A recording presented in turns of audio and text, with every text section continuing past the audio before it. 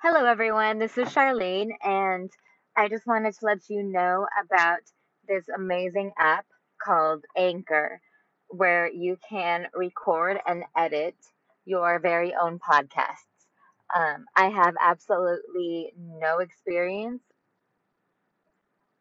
podcasting, and this app has made it so easy to finally start making this dream of mine come true. I highly recommend it. You can easily edit all of your audios. You can add background, images, and music. So I highly, highly recommend this app. Just go to the App Store and download Anchor to get started. Good afternoon, everyone. This is Charlene, and today I wanted to talk about some of the red flags that are often seen in when you're in a relationship with a person with a cluster B personality disorder, um, as well as talk about some of the reasons why I had trouble recognizing these red flags to the extent to which I should have.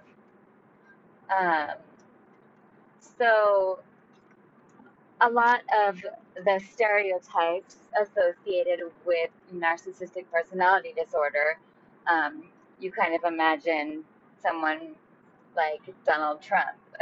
um, that's just very grandiose, over the top, constantly bragging, almost in your face, successful.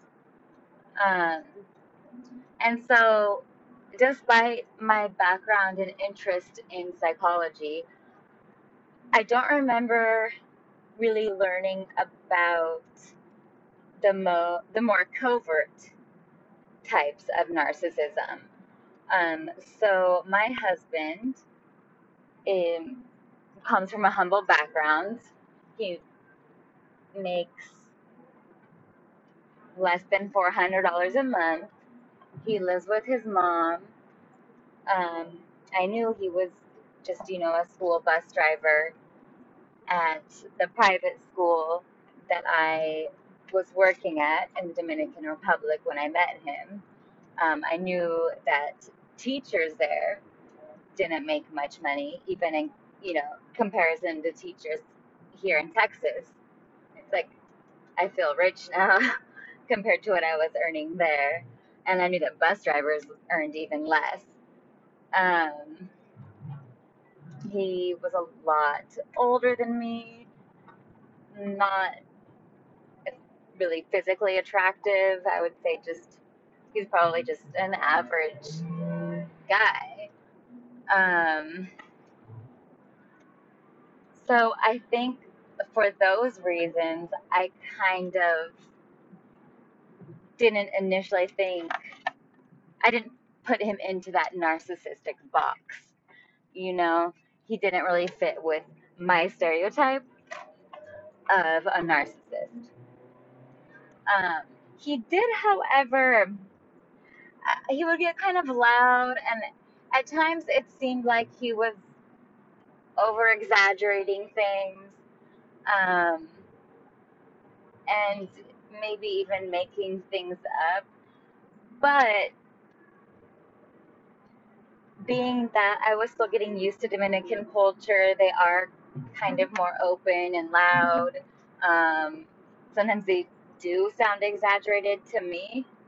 Um, and so I kind of thought, oh, maybe that's just the way that more of the Dominican people speak. Maybe that's not something that should be a red flag. Maybe it's something I need to get used to.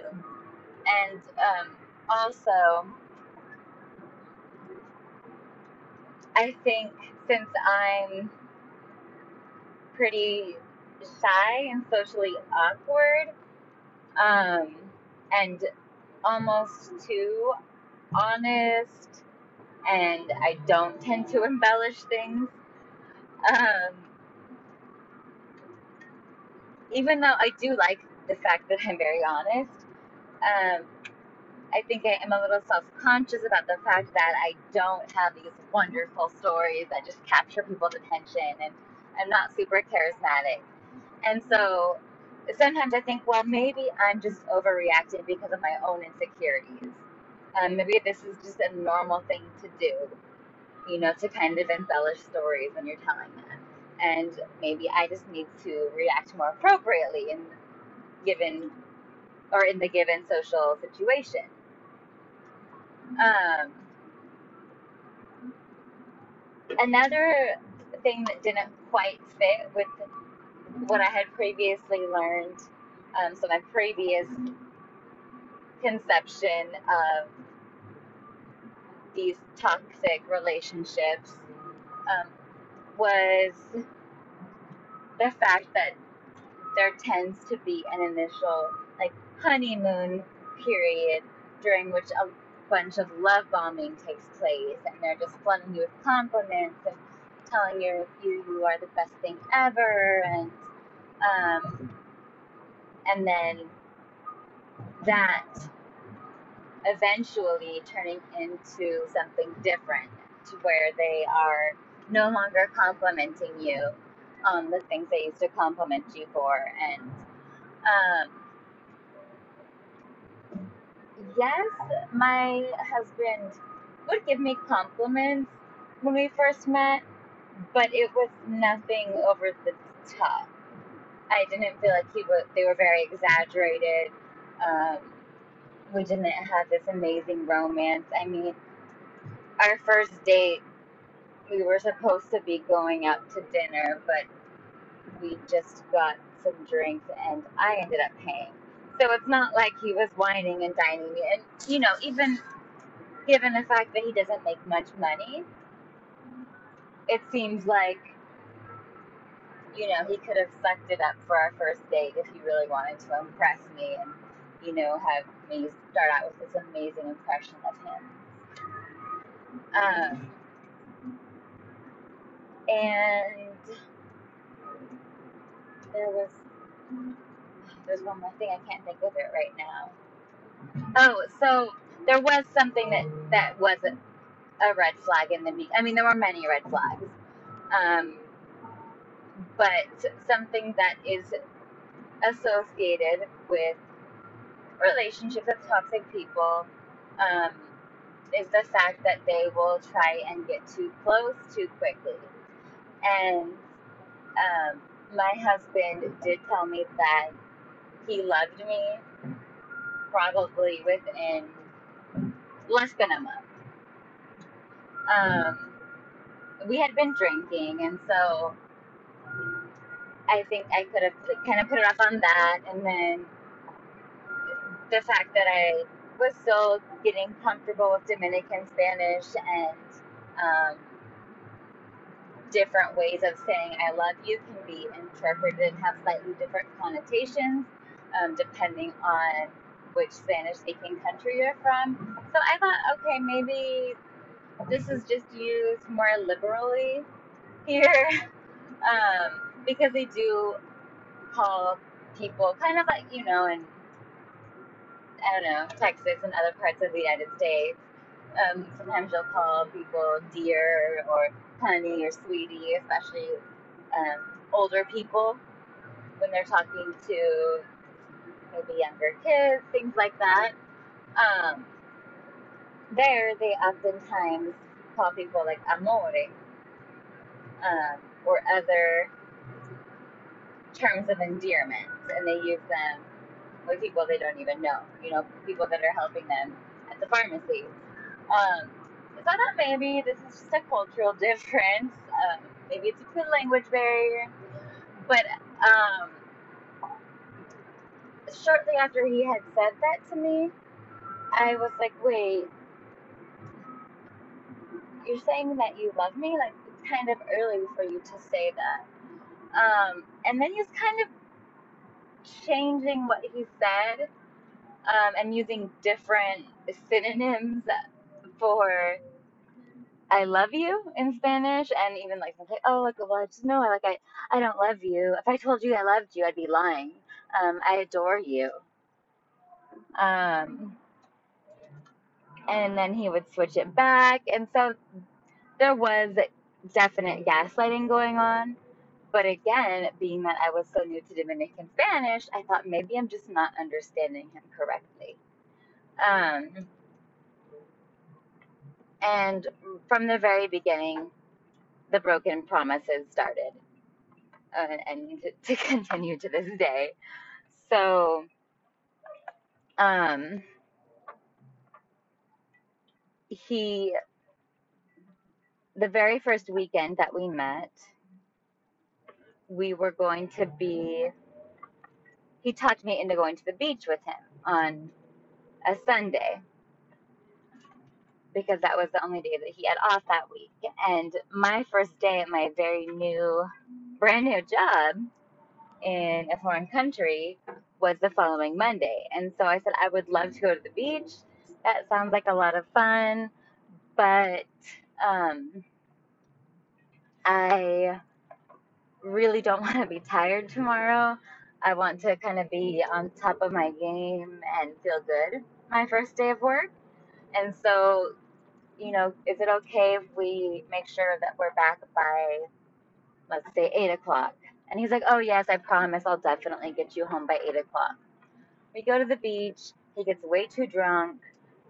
We missed the last bus back to Santiago, where we lived. And I was furious. And then he was acting like what I interpreted as like a drunk fool on the bus, and I felt embarrassed to be with him. But other people didn't seem to be bothered by his behavior or think it was strange. And so I was like, is this just normal for Dominicans? Again, maybe I'm interpreting it wrong.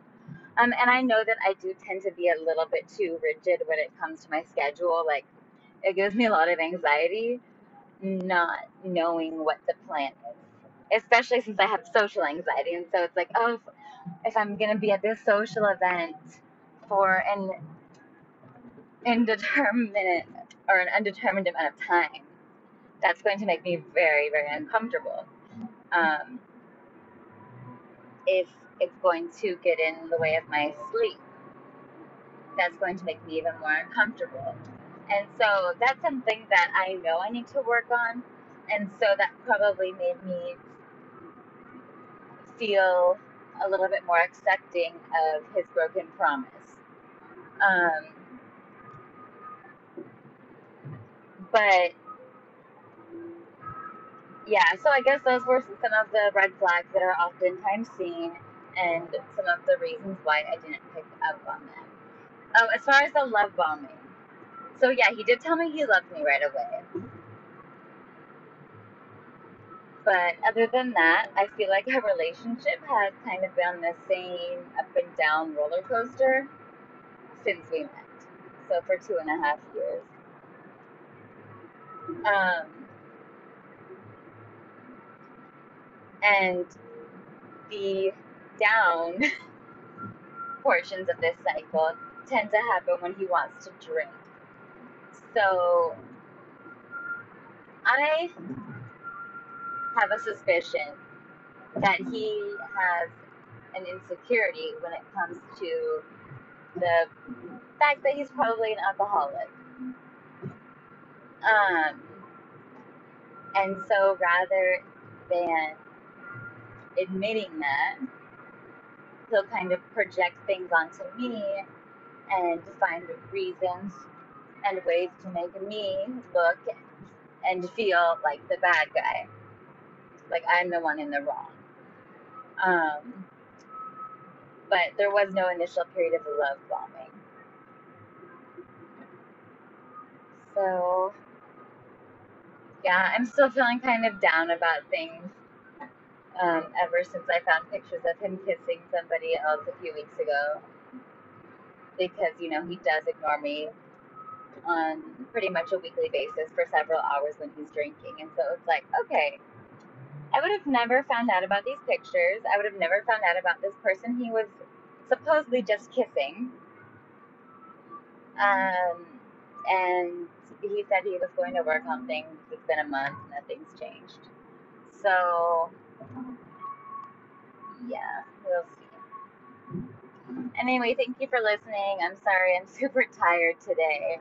That's another enjoyable part of being with a narcissist. They tend to pick fights when it's really not ideal timing for you, like holidays, and you really like have a big important event coming up that you need to be well rested and healthy for. They like to ruin those, so that's unfortunate. Anyway, I hope some of these red flags, as well as some of the ways that you may be tricked into not noticing them, are helpful for you all. Thank you so much for listening. Bye.